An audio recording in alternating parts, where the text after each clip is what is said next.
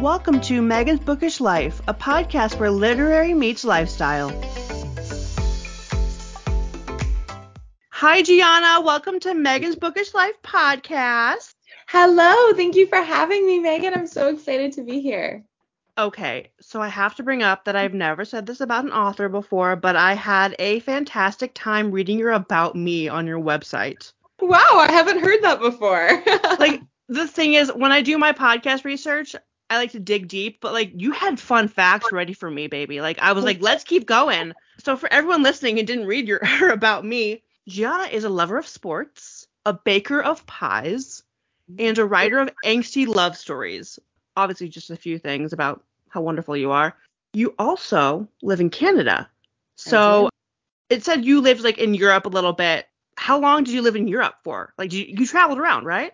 Yeah, so I've lived on and off. I would say like the place that I've spent the most time is Paris. So when I was doing my higher education, basically every summer I would move to Europe because I really wanted to learn to speak French. I lived in a small town called Saint-Étienne-de-Crossey, which is in the French Alps, but I spent a lot of my time in Paris. I had an internship there at a museum and where I was a translator. And the last time I lived there was like 5 years ago now, maybe 6 years ago, so a while ago. But I also did a 10-month trip around Europe when I was a food journalist. So that was really fun too. So I spent a lot of time in Europe. I'm a big Europhile. I love it there. And I would probably be living there if I did not marry a Canadian boy who lives and loves his town he lives in here. So part of my whole like spiel in the beginning of this podcast is my friend just recently moved to Canada because she married a Canadian. So I texted her. I was like, okay. I was like, Janine, where do you live? She said Nova Scotia. And I was like, oh, West and East Coast opposite. Completely. It takes like longer for me to get to Nova Scotia for where I am on the very West Coast. It takes me longer to get there than to get to like Europe, to get to Paris. Yeah, it's enormous, and it's literally like the opposite coast. They actually look quite a bit alike, because we're both, like I live on an island, Nova Scotia is an island province, so we have the same maritime-y vibes, but yeah, completely far away from me. I tried to like look at like how Vancouver is from you too, which apparently is the Hollywood of Canada, says my mother. Mm-hmm. True. There's so many like things filmed there. A lot of like Marvel movies and superhero shows, and like The Flash and Green Arrow were filmed there. Smallville, like harkening back. Deadpool was filmed. A lot of Deadpool was filmed there, and actually even filmed on my island where I live now. I was also going to put this in the question too, but I didn't because I was embarrassed. But have you ever met Justin Bieber in Canada? I have never met Justin Bieber in Canada. I've met Drake, or I've like run into Drake. But I'm not a big Drake fan, so I didn't really care. But yeah, I went to the University of Toronto and we went out for dinner one night, like kind of a fancy dinner. And he was at this table, and there was a table beside us with these girls, and it was her birthday. And so they started singing her happy birthday, and Drake started singing her happy birthday, like a couple little lines from his table. And we were all like, oh my God, that's so cool. But this was years ago, like I think more than 10 years ago now. Is he Degrassi Drake? He was like in between Degrassi. He was just after Degrassi Drake. So he was more like, he was his own like pop star sort of situation, but he wasn't like the incredibly iconic Drake he is today. I'm not going to tell you what to do, but that's a good About Me question that you need to bring up more. I kind of know Drake. No, don't say that. Yeah, we're kind of best friends. No. We have a lot of Canadian, like famous Canadians, like obviously Ryan Reynolds, Goldie Hawn, Michael J. Fox, Nicolas Cage, Rachel McAdams. There's a lot of Canadian celebrities out there. They just don't like, I feel like no one knows when people are Canadians because Canadians don't really talk about themselves that much or like where they're from or anything. You have to put in there Giana Darling as a famous Canadian. Okay, yes. I'll do it for you. How about that? We'll do that. Okay, wonderful. Thank you. The whole like, I'm so stuck on the About Me. So your bio also says you love mythology. Of course. I adore mythology. Yes. I mean, my cat's name is Persephone. So, there's that. But yeah, I mean, I've always been obsessed with mythology. One of my favorite books when I was like 12 years old was The Iliad. I mean, that was life-changing for me. Actually, fun fact, one of my most popular characters that I've ever written is Zeus Garo, who's obviously named after Zeus, the Greek god. And when I was in high school dating my now husband, we really wanted to name our firstborn son Zeus. And upon reflection, when I got older, I was like, I probably shouldn't do that. So I gave Zeus his name in the book. I feel like you're a little bit younger than me, but I have to ask, have you ever read Percy Jackson? Of course I have. Oh my God. Have you ever seen Yeah. the movie? Yes. No, there's a new one coming out, but That's I TV thought, show. okay, TV show, which I saw the trailer and I was a little bit iffy on. Are they not super young? Like, is he supposed to be that young? The guy who's playing Percy looks like he's like 8. This is my thing. I read the first Percy Jackson book, but I absolutely loved Logan Lerman, who was in Percy Jackson the movie. I actually think they're supposed to be like in middle school. Are they really? Okay, because I couldn't remember that. Because this kid does look like he's in middle school. And in the movies, Logan Lerman looks like he's like a teenager. Yeah, that's why I loved it. Yeah, I liked it too. It felt more, I don't know. But I think you're right, because they do go to summer camp. And I think it's supposed to be quite youthful. I mean, they grow up in the books, but yeah, it's a hot take, but I liked them older. Same. I Yeah, literally was like, because the romance part, like, was better when they're older. Like, of course. do your thing. But I was like, mythology, Percy Jackson, what else you got for me? Okay, so you had Persephone as a cat. Do you have Mhm. another cat, or is that just me? Am I crazy? I have a dog named Romeo. Yes, he's a very sweet boy. Okay, so Romeo, Persephone, Mhm. you have to keep naming your characters in your books names that you would name your children. We love that for you. Well, now I have to be careful because I'm like, am I going to use all my favorite names for my characters and then not have any love for my children? I've looked back and I've been like, oh no, I used this name and I actually would have loved to use it for a child, but I cannot obviously name my child a similar name to a book character when these are filthy, dirty, delicious romance novels. Correct. And the thing is, you need like an off-limit name in a notebook somewhere, like a Yes. list. I do Names have some that I've okay, kept good. off limits that I'm saving. So yes, I am definitely. It's intentional though. When I name a character, I'm like, okay, is there any percentage of me that would want to use this as a child's name? No. Okay, perfect. Let's go ahead. You also did say a little bit ago about your food journalist. So you're a food blogger and a food journalist, which I am currently back in school to be a journalist. Oh my So gosh, I love that. yeah, and the thing is, when I saw that, I was like, we have so much in common. I was a blogger, I think, in 2015, Mhm. and then I grew up into like a lifestyle blog and that kind of thing. And then I was like, I love writing, and I was like, journalism, amazing. We are bloggers united, you and me, Giana. Your blogging and journalism, which is about real facts and like nonfiction, led to your author career because that's the whole thing. Like you went from nonfiction to essentially fiction. Like how did that go for you? So the thing is, I remember I did my first creative writing assignment when I was 8 years old. I was in 4th grade and I fell in love with writing and I wrote like henceforth every single day. So I always was creative writing, but I'm also one of my undergraduate degrees is in history. Like I've always been really interested in the context of a situation and learning in kind of understanding the motivations, reasons, and rationale around something. And that really lends itself to nonfiction. And so I love food and it was I kind of thought that that was a more practical way to be a writer, essentially. That if I was a journalist, there's career paths, with steady paychecks. There's also cool opportunities. I love food. I love travel. I got to meld those together, and that was really wonderful. And so I would say, even though I don't do that anymore, and I ended up, honestly, this was how practical I was. I was supposed to go to law school, and I was like, okay, I'm going to give myself a year to try and make writing full time a real thing. So I moved to Europe to do food writing, but I was also doing romance writing on the side. And I had already published my first trilogy, but I didn't tell anyone about that trilogy. I didn't market it or anything. I just kind of wrote it, published it for myself. This was the year where I was like, I'm going to try with romance and see what happens when I actually like put some effort in. And that's when I released Lessons in Corruption and Welcome to the Dark Side that year when I was also food writing. And those, fortunately for me, changed my life, made me able to pursue writing romance as a full-time career. So I kind of was throwing spaghetti at the wall and seeing what was going to stick to be a writer as my career.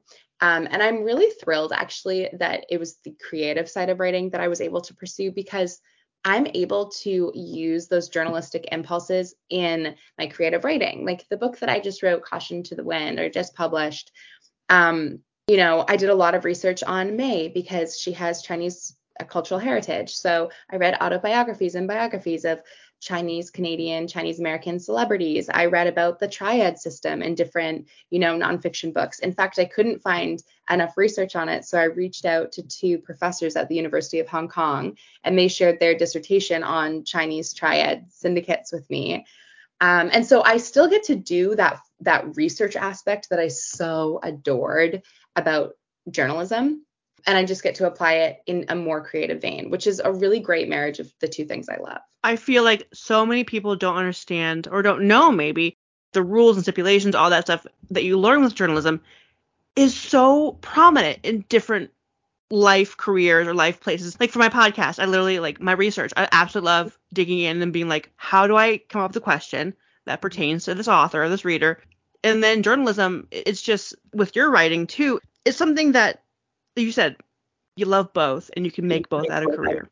Exactly. And I think that I really think that journalism and having that kind of brain and that kind of education and knowledge really lends itself to just better understanding what's going on in life, like whether it be current events, whether it be why someone acts a certain way. Like you just have this instinct to understand and to get answers. And I think that that's a very great impulse that will lend itself to you being successful in life in kind of every facet of your life, personal, professional, whatever. We're going to shout out all journalists who can do that. Yes. Well, that's why I always say too, like when I got into journalism, I love hearing people's stories. Everyone, when I was younger, they're like, oh, I don't have a story. I'm like, it doesn't have to be negative. Everyone has something in their life that I'm interested in hearing. I'm like, here I am. I'm a podcast. So this is why you're here. Yeah, I love that. I think that it's kind of, the whole aspect of everyone is passionate about something. And I think, in order to tell a good story, there has to be passion there. And it doesn't have to be bad. It doesn't have to be good. Like it can be anything, but it's something that we can identify with. Even if I was to talk to someone and they're like, I'm a carpet salesman and it's my passion. Carpets are my passion. I wouldn't be like, wow, I've always wanted to know about carpets. Tell me about the ply on this carpet. But it would be like the joy that person gets relaying those facts and information to me is kind of addictive and contagious, and it creates this great atmosphere between the interviewer and the interviewee. Speaking of passion, let's do something about your writing, which you published The Affair, and in the same year you also released was it The Secret? Why 2 books in 1 year? Because I want to know, it's the Evolution of Sin series. Mm-hmm. Did you have those ideas in your mind? Tell me about why those are the first published books you put out there. So I wish that I could say that it was like very intentional, and it wasn't, because again, for me, this was like, I was doing this for myself. I was doing this to be like, listen, G, you've wanted to be a writer your whole life. If you're going to end up having a different career, that's fine, but do this for yourself. And so it wasn't even see if you can be successful. At that point, when I published The Affair, it was really just for me. I didn't tell anyone in my life. I think I told my now husband like 2 months after I published the second book that I had done that. And I only started telling people that I was even writing after Welcome to the Dark Side came out years later. So I had this story, this family, because there's Giselle in The Evolution of Sin, that first trilogy I published. And then there's the Enslaved duet about another sister. And then the Anti-Heroes in Love duet, which is about the other sister. So I had the ideas for these stories about this family actually when I was 16. And I didn't write them until I was in my 20s, or kind of finished them. But because that story had just been living there for so long, and I knew that I wanted to focus on romance, because I'd been, I wrote fantasy, I was interested in all of these different things. That was the story that had been with me the longest, had kind of marinated the best. So that's the one that I chose. In retrospect, was it a good idea to write your debut novel called The Affair about cheating when people, cheating romances are so polarizing? No. Like, would I suggest that for an up and coming writer? Unless you want that to be your shtick, I would not suggest having a debut novel about cheating. But that's what I ended up doing. And the Lombardi series, the Lombardi world, was kind of like just the one that resonated with me the most, that I just needed to get out there for myself, not because I made any kind of intentional decision that it was a good choice to do so. Was this kind of your trial and error kind of series, because I have that with my hobbies all the time. I'm like, I'm gonna try this out, and if it doesn't go well, I'm gonna stop. But like, you made a living out of it afterwards. I did. Yeah. I mean, again, for this first trilogy, I didn't do anything. Like I think I did like a blog tour for the last book in the series or something like that. There wasn't that much like publicity. There wasn't any know-how of the industry. This was just me kind of publishing something in the ether, again, just so that I could be like, hey, you published something, good for you. This was a life dream accomplishment. And there was no expectations attached to that trilogy. It was more when I published Lessons in Corruption that I was like, okay, I'm going to actually give this a go. This isn't just for me. This is for me to see if like I can make this a thing. And that's really when the intentional side came out. That's when I started doing more work outside of just writing a book. I think people think that when you're a writer, all you do is write books. But when you're an indie author, it's so much more involved than that. There's so many different like aspects. You run your own business as well as being a creative person. And the creative side I'd always loved and always been good at. The business side was something that I had no idea of. So it was really when I started Lessons in Corruption and the Fallen Men series that I was like, okay, let's become a student again and try to learn about this field specifically. I understand, like, it's the marketing, it's the essentially selling your books. You know, it's so hard. So you work so hard on these books, amazing, and then you have to go in and be like, hey everybody, look, but like in an intentional way. So hats off to you.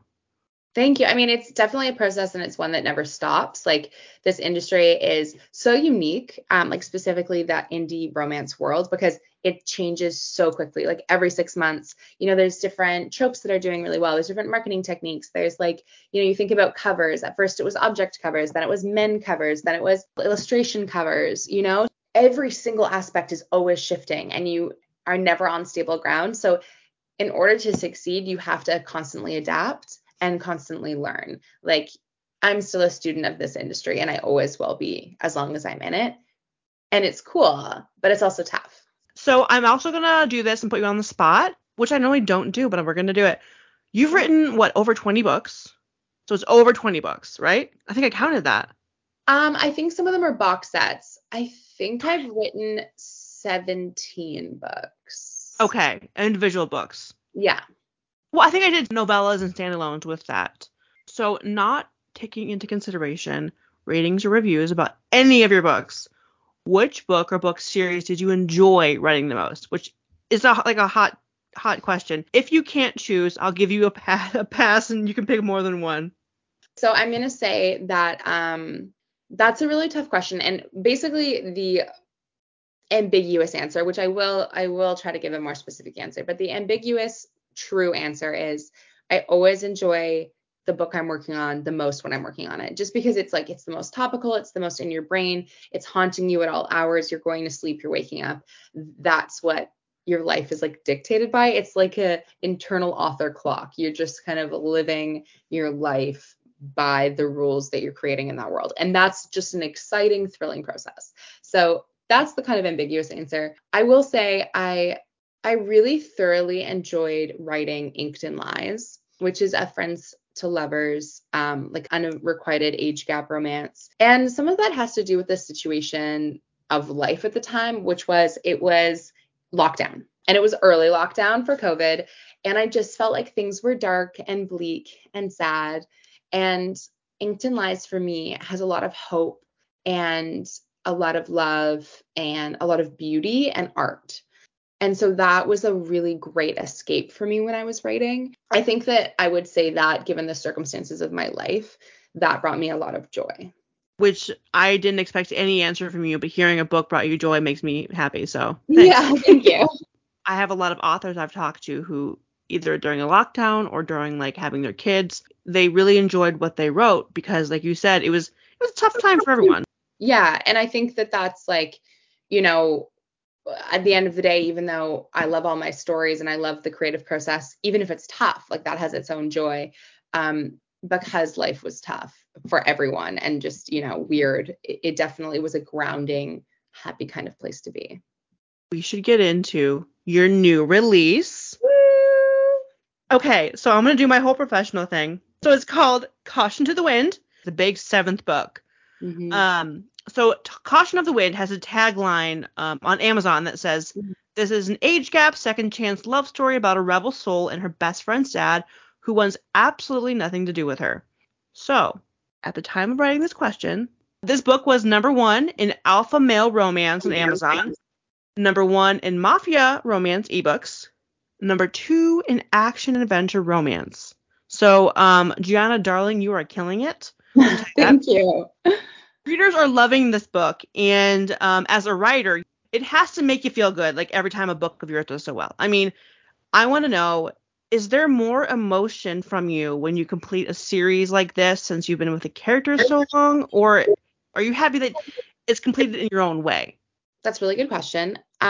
It's not completed the series. So this is like the latest installment, but I actually have plans to write many more books. We're probably like halfway done in the series. Oh my God. A long one. It's 7 books already. But yeah, there's just too much. Originally, when I started the series, I'd wanted it to be 10 books. Now it's more like 12. But I mean, it's a fair question. I think in the sense that like I've written other characters in other series, and then putting them to bed is really, really tough. But I am not good at putting them to bed. And the way that I kind of keep them alive and keep them in my world and in readers' worlds is by writing in the same universe. So, even my Lombardi world, like that's separate from my Fallen Men world, these two worlds that I write in, but there's mentions of them. So the brother in the Lombardi world, Sebastian, is mentioned in, a Fallen Men book. And, the Fallen also exists in New York City, where the Mafia exists in my Mafia duet. So having this overlap and being able to have these like cameos and stuff is really gratifying for me as a writer. It's gratifying for readers so that they can see glimpses of characters that they fell in love with before or miss. And that's kind of my hack to never really saying goodbye to any of the characters. Which is amazing because Amazon says 7 out of 7 books, and I was like, oh my gosh, is this end? I do have a question about that because some writers, like you said, you had a goal of 10 books, and then you're like maybe 12. Do you ever get something where you're like, you have a goal of 10 books, and then you're like maybe 9, or is it always like you keep expanding, like because your brain's always going? I mean, I've not yet contracted something, but that's not to say that that couldn't happen in the future. I think for the way my brain works is, it's almost that journalistic tendency again of I keep asking questions, I keep wanting to dig deeper, I want to know more, and that comes from there's actually this personality test called the Clifton Strengths Finder test, and it's a really great one. I love it, and a lot of writers take it because it's really a great hack to seeing like what's important to you and what's important in your books and that sort of thing. My number one characteristic in that test is context. And I think it's that context that was why I was interested in journalism. It's why in my books I would expand instead of contract, because there's always deeper to go, further to go, more to explore. So that's why, I have this ongoing series and why it's going to be so long. It's also why I don't really have a standalone, because I write a book and I'm like, oh, I love these main characters, but these side characters are really precious as well. And sometimes in the course of writing a book, you have this main question in the plot, but it gives birth to other questions, secondary questions, tertiary questions, and you want to answer those. And so you want to answer those in more books. So I think that's the way my mind personally works, and why the truth is probably for my entire career, it would be more like, oh, I must do more instead of I must do less. Again, goosebumps. I feel like we're the same people, but in different countries. Okay, so with the Fallen Men series, are people like readers and everything, are they asking like more of a certain character, or when they do, because they always do, in your little mind, are you like, I have a book for that? So actually, one of the things that I find really fun to do, it's like a game that I play with my readers, and it's very involved, is I never say who will get a future book. So I kind of put breadcrumbs and or red herrings in the series or in books so that they can be like, I think it's going to be this one next. No, I think it's going to be this one next. And, I put, Jacob with Sally, or no, I think Sally should be with Henry. It creates this really fun conversation around characters. And yeah, I definitely sit back and I laugh and I cackle. And, twiddle my thumbs and like, you don't know anything and I know everything sort of thing. It is a very fun situation in that way because I know what's going to happen. But I love that it creates this conversation and this dynamic kind of relationship between the readers and secondary characters. Like they're now reading a book, not just looking at the main characters, they're looking at the whole cast, wondering what's going to happen with them. And it's a really fun situation to create. I love that. It gives something fun to look forward to, especially for Totally. It's like a readers. Sherlock situation. Like you get to put on your detective's hat and you get to look at this book for little kernels. It's like like if you're a Swiftie, like Swifties love Easter eggs in the lyrics and her photos and stuff like that. And you know, I'm nowhere near Taylor Swift's level of like intrigue and whatever, but it's my own little version of that in my own world. That's amazing. We need more of you. Even though you probably can't tell us all the tea, but what is next for you? What is next for Giana Darling? Tell me what you can tell me. I can tell you what I can tell you. So my next release is actually my first foray into a sapphic romance. So it's an FF Dark Academia Medusa retelling, which there you go, mythology again. I love it. So yeah, I actually wrote that last year and I'm really excited about it. It kind of took me by surprise. I mean, I love romance actually, and I always thought that would be my first kind of deviation from male-female romance, but this story just kind of hit me upside the head and I was like, okay, G, just go with it, just write it. So I did, and I'm super excited about it, and it's got all these yummy kind of revenge, enemies to lovers kind of vibes, and lots of like feminism and girl power, which is always really fun. I also have to ask, do you have any book recommendations for the readers, for the listeners, for me, anything? Okay, so you're gonna love this because one of them is definitely a Greek mythology rec, and it's a very popular one. But I just have to say it because it's so exquisitely written. It's an romance. It is Song of Achilles. Yes, right? Song of Achilles, by Madeline Miller. And I read this actually ages ago before it got really popular. And I was just obsessed because the angst, like you can sink your teeth into the angst and you feel like ripped apart by it. And the writing is lyrical and magical and wonderful. So I just think that everyone should read that book. It's so good. And then also in the same vein of incredible writing, evocative, atmospheric, and really dirty in the best kind of way, really creatively kinky dirty is American Queen by Sierra Simone. I would recommend anything by Sierra Simone because she's an amazing human and she's an amazing artist. But American Queen will always have a really high spot on my list because it's the start of the new Camelot series. It's MMF. It is like a modern day Arthur retelling. So I always recommend that book. It's amazing. The whole trilogy is amazing. And just anything by Sierra Simone is a 10 out of 10. Okay, for Sierra Simone, I just had a book club today, and we talked about Merry Little Meet Cute, which is like Julie Murphy, and then Sierra Simone. And then we talked about Sierra, and I said, I have never read Sierra Simone, like by herself, but I have Priest. Okay, Priest is great.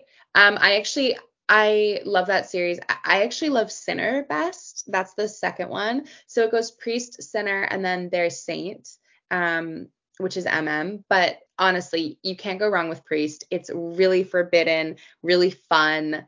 And Sierra, she has kind of themes of spirituality in a lot of her books, but also spirituality and the intersection with sexuality. You need to start like a career. I mean, and this is your career, but like doing book blurbs like for everybody. Like you're talking me into everything. Every time you talk about a book, I'm like, I want them.